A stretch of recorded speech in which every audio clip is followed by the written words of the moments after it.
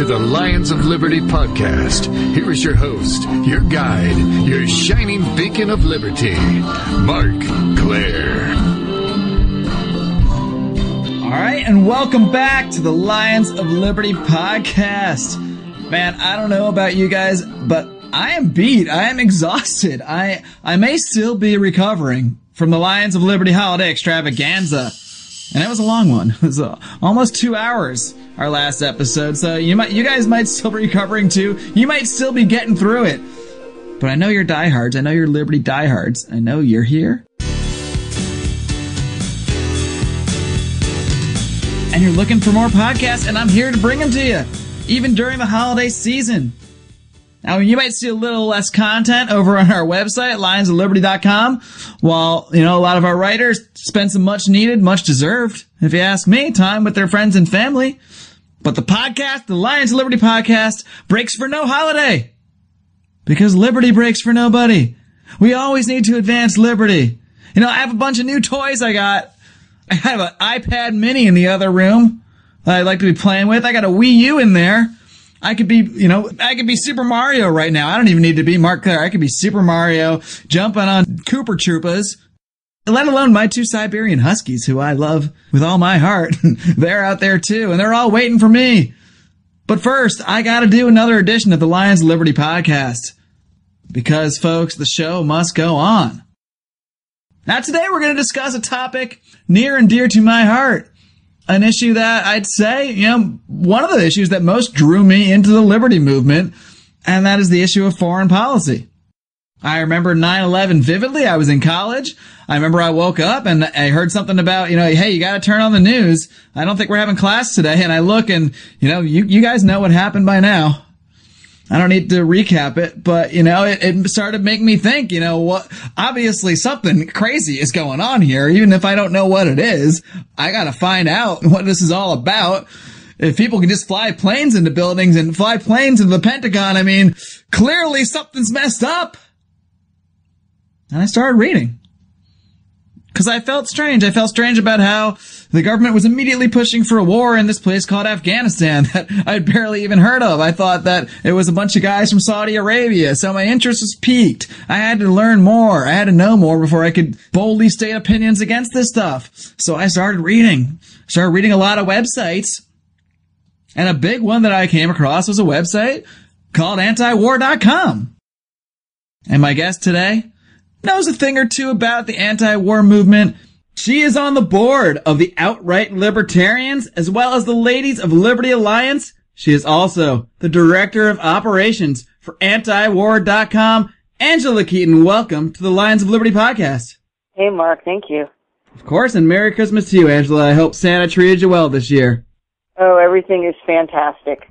That is awesome to hear. Now, before we get into what I want to talk about today, a few of the top foreign policy stories of the year, I'm a little curious about your background. How did you first become involved, with the liberty movement overall and, more specifically with the anti-war movement? The libertarian movement, I had parents who were strongly interested in those kind of politics. The anti-war movement, that's a more complicated, long story, but I think the day of 9/11, it occurred to me that there was going to be a problem. I've been reading antiwar.com, always a libertarian enthusiast and hobbyist. I've been reading antiwar.com since 99, and I was working as a manager of a radio station in Austin, as a leftist public radio station, kind of really weird lefty radio station, and at the time, anti-war issues seemed to be the most pressing, and the anti-war thing is what really moves me, being anti-imperialism, against occupation and torture. All kinds of things, the libertarian agenda, to me are all one issue, of course. I love freedom, I hate taxes, respect guns, that sort of thing. But, it doesn't move me the same way as the fact that the state, especially the state under which I live, feels that they absolutely can rain hell over various countries, people with whom we don't have any quarrel, people that we don't even know. Most of us don't even acknowledge, even know that these countries, these people exist. Why are we killing them? I don't know. But that's all the things the state does, and all the state does is a horrible thing. It's all done by force, all done by threat. But that's the thing that makes me not want to have a normal job.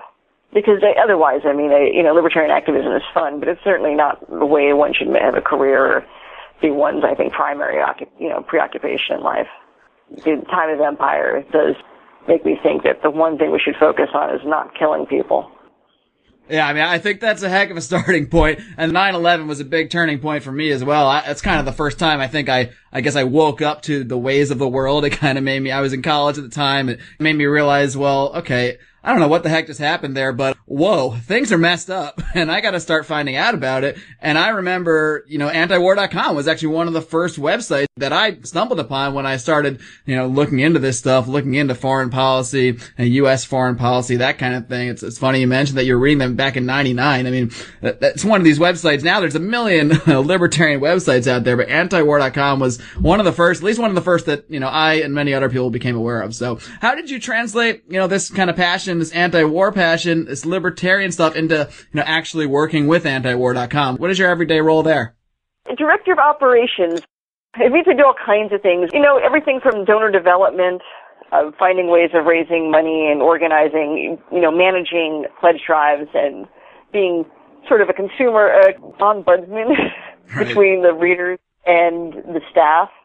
I contribute in a very, very low-level way to the editing by looking for links. We have people from all over the world, and we have a small, tireless staff that basically combs websites, newspapers, books every day for the best in foreign policy, and that's a really amazing and impressive thing. Well, what's a little bit sad is that we're doing it with half the strength that we did 5 years ago. We've had to cut about half the staff over the past 5 years. For all sorts of reasons, most important, or the one that we talk about quite a bit, is the changes in the anti-war movement after Obama came into office. And then, of course, for our own just amusing self-interest, the situation where, of course, the ACLU has been really deft in helping us on this. But thanks to someone doing a Freedom of Information Act request some time ago on some other random subject, that we found out that the FBI was, in fact, spying on antiwar.com, specifically our founder, Eric Garris, and our editorial director, Justin Armando. And that's led to no rounds of hilarity and paranoia over the past few years. Yeah, talk about that spying a little bit. Was the FBI specifically spying on Mr. Garris and Mr. Raimondo? Like, were they looking into their personal lives as well, or was that just related to, just their specific activities related to the website? And, why do you think the FBI is taking their time, these people that are supposed to be protecting us, watching out for threats, surveying and spying on the operators of a peaceful anti-war website? Those are both two big questions. The first one is, at the time, the Freedom of Information Act request, which someone had put on the website, and it wasn't filed by any of us. A minor blogger had an interesting question, and it brought up, in this Freedom of Information Act request the FBI did, there were several pages about the writings of Justin Raimondo, our editorial director, and specifically asking questions about his life, all of which, by the way, if they were asking, could easily have been found within, a 30-second Google search. Right. It's amazing how pedestrian the initial questions of FBI agents are. They're simpletons, in addition to being evil and kind of arbitrary. But, after this information was handed over to the ACLU, which, of course, the ACLU immediately thought, my God, this is an amazing case. We must take this. They passed around their own Freedom of Information Act requests, and more that had been uncovered. It's quite clearly that the FBI had antiwar.com under surveillance as recently as 2012. And fairly certain that surveillance began sometime, we have hard evidence, by 2002. But to be fair, and this kind of goes to your second question about why the FBI is investigating anti-war sites and so on. Eric Garris and Raimondo had long careers of activism well before antiwar.com. They were part of Murray Rothbard's Radical Caucus and Libertarian Party. Eric had been part of Peace and Freedom. Justin Raimondo had been involved in several different activist and intellectual movements throughout the years. So they already had, triggered interest. In fact, there's some evidence that they've been investigating Eric Garris probably since 1971. The FBI has a long history of spying on activists. I mean, that's not paranoia. It's just well-recorded history. And the anti-war movement specifically, all last century, has been spied on. Antiwar.com was being necessarily singled out in a certain way. It's part of what the FBI does is spy on anti-imperialist, anti-empire, anti-war groups. The FBI, there's quite a bit of curious interest in peace and justice groups in the Midwest over the part of last decade, especially those that seem to have a focus on justice for Palestinians. And this is a part of a long-standing tradition of FBI spying on one of the most important things the state does is wage war and, can maintain and conduct the empire. So people who are against the empire are against the American way of life or against motherhood and apple pie. Sure, and I mean, surveillance on activists has been a big part of the FBI's job, or maybe not their official job, but it's been what they've been doing for a long time. A few of my last guests have brought this up. We had John Whitehead last week. He was talking about how the FBI spends so much time just looking into activists, looking into peace activists. Roger Stone talked about the FBI was looking into, Martin Luther King, John Lennon. So it's certainly nothing new. The fact is, if you're an activist and your voice is out there and you're speaking against the empire, you might catch the ire of the government and some of their agencies. Now, moving on, I want to talk about some of the top foreign policy stories of 2013. It's the end of the year, so I'm going to fall into that, super easy trap. It's easy to do a recap show. So, let's look back a little bit. As far as you, what do you think is your, maybe the biggest story overall as regards to foreign policy this past year? Oh, the Edward Snowden revelations. And that's because, this is not just, there were big revelations that Edward Snowden released regarding the NSA's surveillance on the population, but it's not just, the U.S. population. They're essentially spying on the whole world. So this really does affect everybody, isn't that right? Everything about that story is fascinating and revelatory. Everything about it, from the characters involved all the way into where you see different groups of people sort of aligning themselves in these different camps ideologically and their ideological reactions to it. It's absolutely fascinating. Most important story, and it makes many of the other stories, of course, it puts them into different contexts. Some of the other big stories of the year, like the Chelsea Manning trial, or what's happening in Syria, or the Iran talks and agreements, negotiations. Let's get into that a little bit. You mentioned Chelsea Manning, also known as Bradley Manning. He finally had, somewhat of a trial this year. Can you tell people about that a little bit? The important parts about the Chelsea Manning story to understand are that to download quite a bit of information that clearly shows the Iraq War for what it is, a horrible, horrible war crime against the people who did us no harm. And with those revelations, including a famous video now where you see U.S. soldiers literally firing down on children in Iraq, they're firing on civilians, journalists. It's a horrible, horrible thing to do, in the church of the empire. That's treason, right? Truth is treason. It's a very Ron Paul-esque story. The famous Ron Paul line, truth is treason in the empire of lies. Yeah, it's just, in Manning in every way, everything about her is, subverts and destroys common thinking, why she's such a strange and powerful symbol in so many ways that makes people react very viscerally. So the Manning story is a very good one, too. It tells you where someone's soul is at the moment, is how they react to that story. It's a strange and compelling character. Everything from admitting in the chat logs to being an atheist, libertarian, computer nerd, the transgenderism, the slightness, a very, very tiny person who clearly has great reserves of courage and quick thinking. Everything about that story to me is also very fascinating. And it ties very well into the Snowden and the kind of person Snowden is. Some of the strangely geeky guy who can draw really attractive, interesting bohemian women to him, the choice of girlfriend, to his ways of, making a very high income, comfortable living of himself, even though not particularly, strongly formally educated in any way. Very self-made in his nerdism and his brain, and the fact that he was a Ron Paul donor, a giggle-worthy footnote to that story, but that someone like that could pull that off. The subtle clues about wearing the, EFF hoodie, or, making clear his politics, with his stickers and things at work without anyone ever looking and noticing that there might be something here. But he had to be as cool as a cucumber to pull that off. And that's impressive.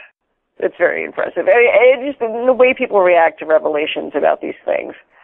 It's all empire comedy, the way the different roles of world leaders, those who pretend to be outraged, those who actually are outraged because imperialism.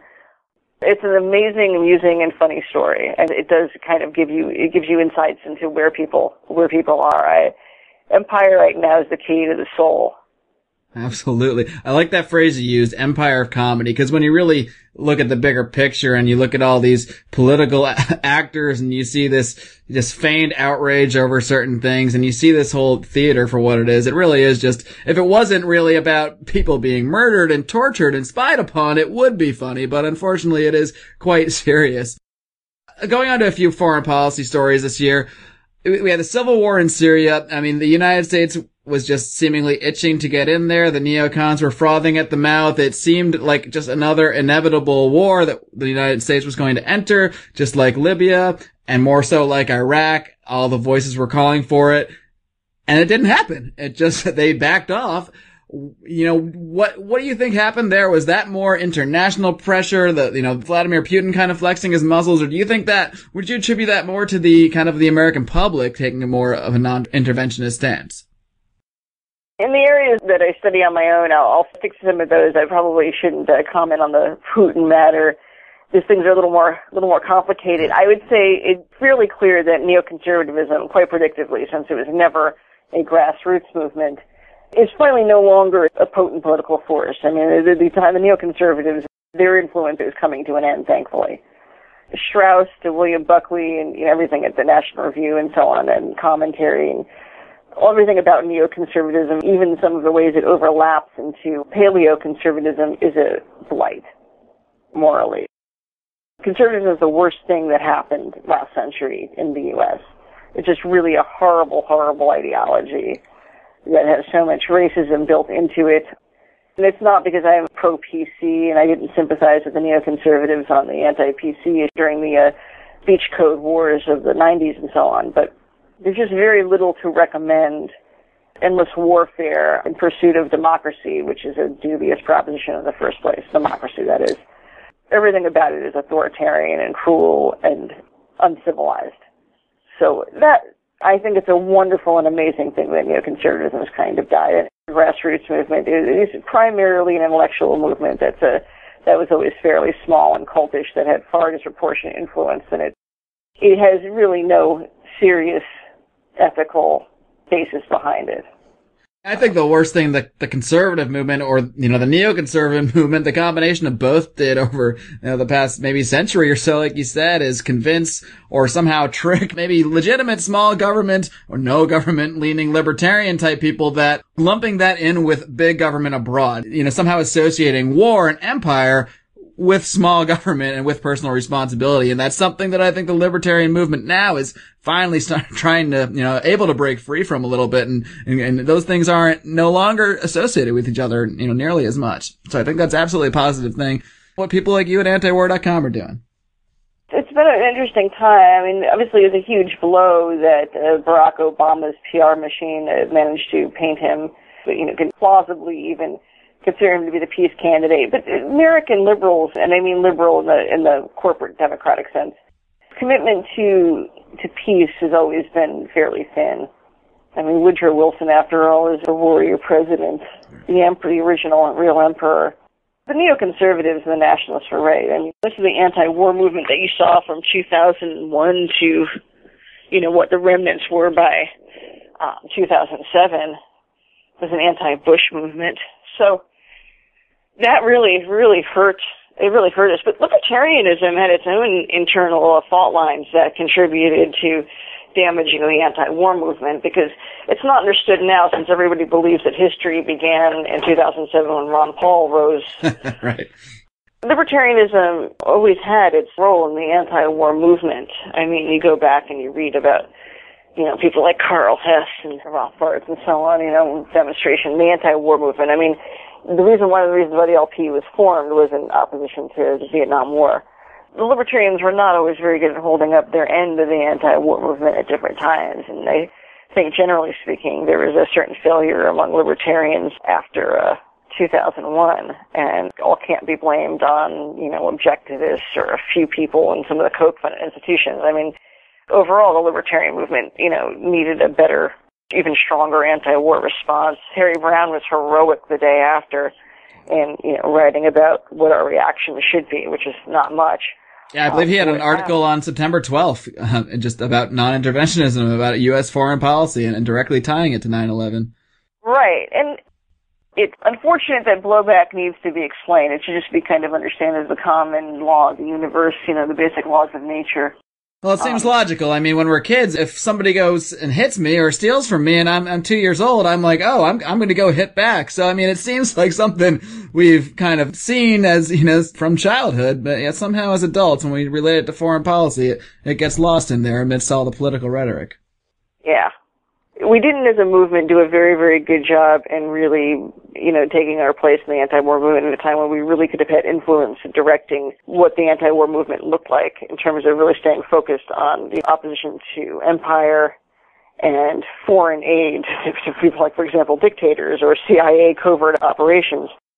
That, really should have been a focus of what the libertarians were doing at that time. Besides, putting out white papers on taxes and protesting, at the post office once a year. It was a fairly serious matter, and I don't know if we entirely rose to the challenge.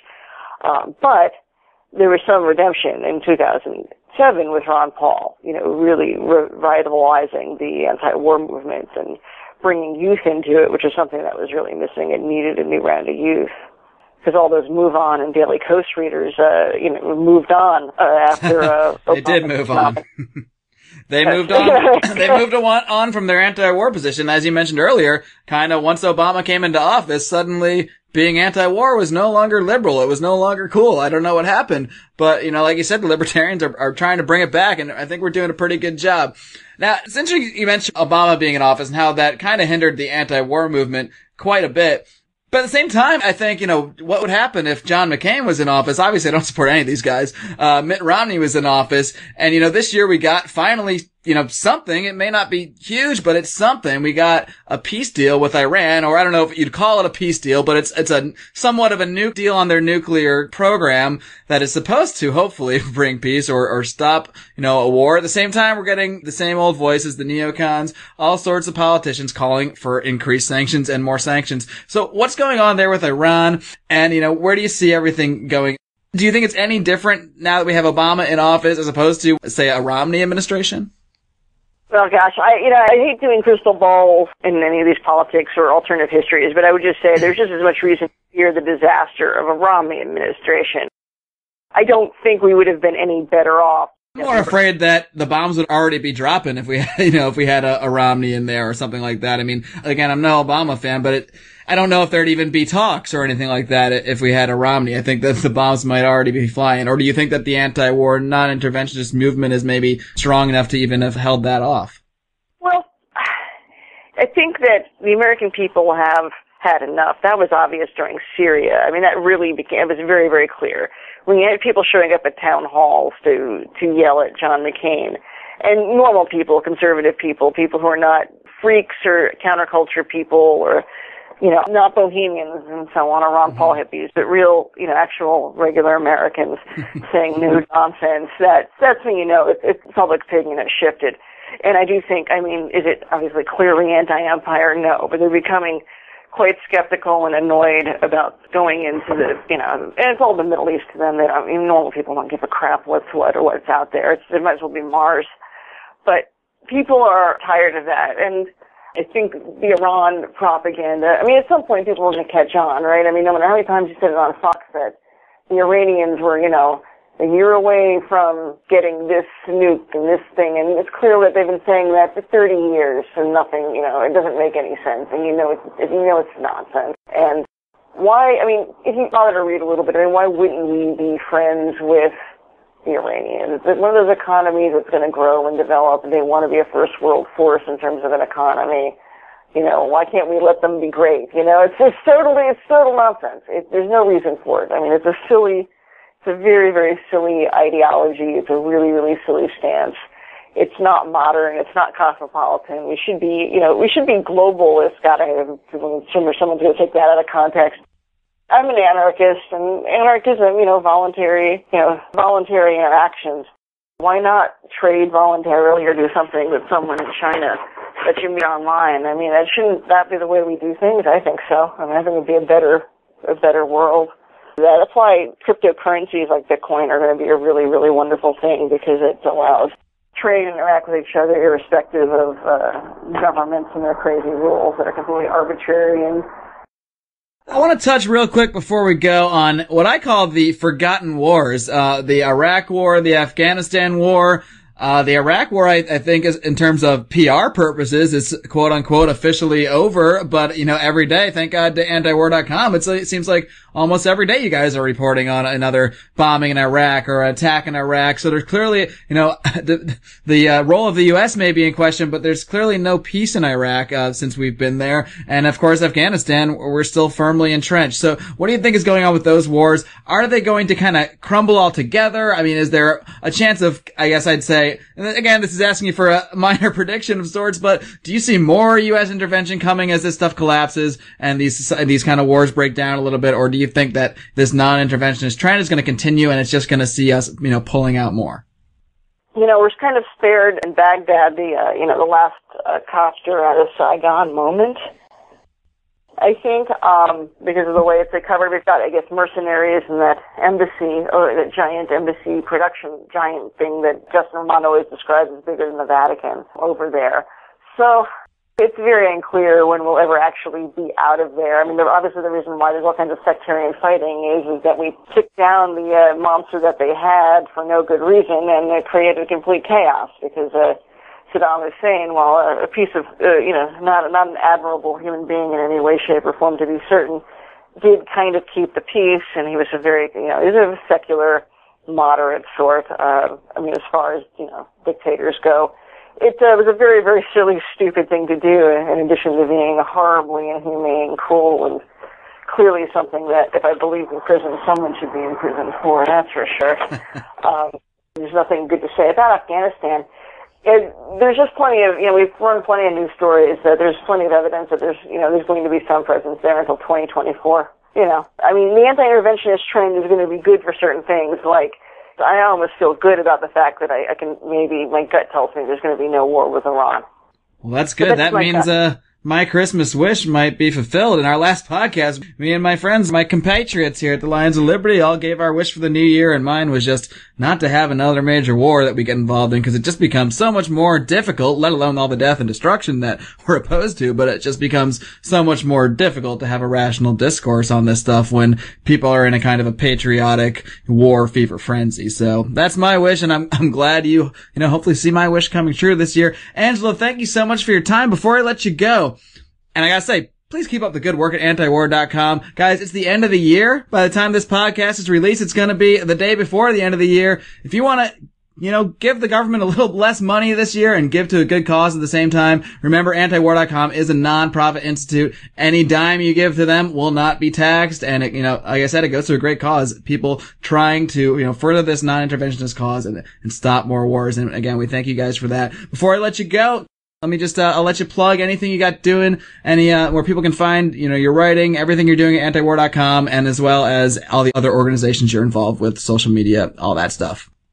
Antiwar.com. I would suggest, I don't know how good an idea this is, that you could follow me on Twitter. It's antiwar too.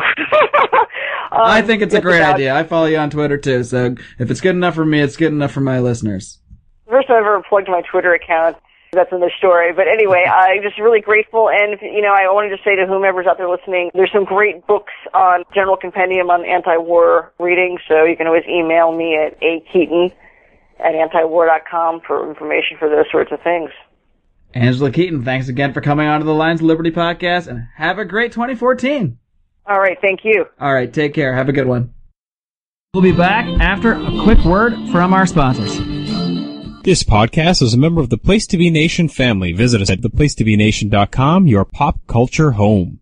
Agree to disagree. Yeah, it's a radio show we have on thenewamericanmedia.com every single Friday at 4:30 p.m. Pacific. Join the show. What do we talk about? Politics, religion, and spirituality. Basically anything you're not supposed to talk about in a bar. You're not supposed to have these conversations inside of a bar, but we have them every single Friday at 4:30 p.m. Pacific on thenewamericanmedia.com. Join the show, offer your opinion, and let's agree to disagree, but let's have a good conversation. This is Glenn Jacobs, and you're listening to the Lions of Liberty podcast. Here is your host, your guide, your shining beacon of liberty, Marc Clair.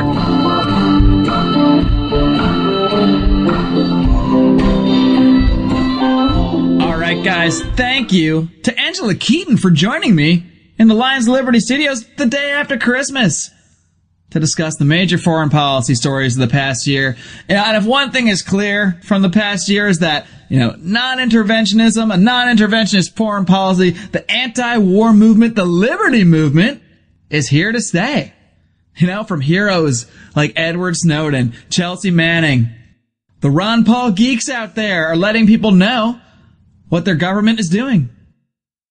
And people don't like it. People aren't buying the same arguments anymore when they know the government is spying on them. When they know the government is torturing people. When they know the government is killing innocent people.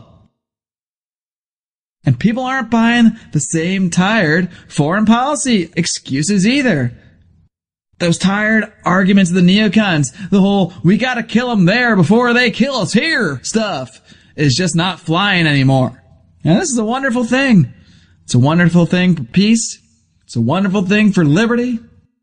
Well, this is no time to let up, guys. The neocons certainly won't. Keep your voices loud and bold and speak out. Speak up for what you believe in. Even if liberty's not what you believe in, even if anti-war is not what you believe in. My God, I don't know what you're doing still listening to this podcast, but even if it's not, speak out for that. Speak up for what you believe in. And meet me on the internet and we'll debate about it. Because that's the great thing about this technology. We can do that. We don't need to just turn on the TV and be mindless zombies and listen to what the mainstream news tells us and just buy it hook, line, and sinker and move along with our lives. No, we got technology now. Anybody can buy a computer. Anybody can buy a microphone. Anybody can listen to this podcast. Anybody can create their own podcast or website and get their beliefs out there. And that's why I have such a positive outlook, despite some of the scary, frightening subjects we've covered on this show. That's why I have a positive outlook about the future. Because as long as we can keep communicating, it's like the printing press, it was a revolution. Suddenly people could print anything on paper and go hand it to people. Well, what do you know? Well, guess what? It's so much easier now. I don't even need to leave my house. I can sit down on my computer and just keep going on rants and shooting them out to the internet. And it has an effect. I'm not saying I have an effect, but it all has an effect. It cumulatively has an effect. When voices that weren't getting out before, rational voices for peace, are getting out, it has an effect on society. It's having a clear effect. A decade ago, I guarantee you'd have U.S. troops in the ground dropping bombs on Syria. You'd have videos showing us people partying in Syria, having a liberation party, and, it would be such a great thing that we invaded and saved another country. Well, they're not buying it anymore. We're in a new world, guys. We're in a new world, and it's whatever we make of it. So let's make it a more peaceful one. We just had a last week of Christmas. People are more nice to each other. People are maybe just, giving people the benefit of the doubt. We should apply that to foreign policy, too. We should apply that to everything. There are peaceful ways to solve any conflict of interests. There's peaceful ways to do everything. Of course, you gotta defend yourself. You gotta defend your family. But there's no reason to start violence, folks. And I think, I like to think we're gonna see a lot less of it in the future as more people kind of start to understand this. Thank you so much to everybody for listening to this very first season of the Lions of Liberty podcast in 2013. 3 or 4 months ago, I didn't even know I was going to have a podcast right now. And now I've got, what I think is a decent little show here that people are listening to. And I'm excited to be doing it. I'm excited to have you listening. And I'm excited to have you guys checking us out at lionsliberty.com. That's right. You've been trapped in the plug zone. I got to plug it. Come on, guys. Not everybody knows about this yet. And you can plug it yourself, sharing it on your social media, finding us on social media, and telling your friends about it. Find us on Facebook, facebook.com/Lions of Liberty. Find us on Twitter at Lions of Liberty. We're active on there. Google+. And if you're a fan of this podcast, be sure to subscribe to us on iTunes. Head over there, drop us a comment, drop us a rating. That'll really help, help us get more people to see our podcast as well. Tell a friend about it. When you're drunk at your New Year's Eve party, you can drunkenly tell a friend about Lions of Liberty, this great podcast. You gotta hear it, man. I don't care how you do it. But let's keep spreading these ideas, guys.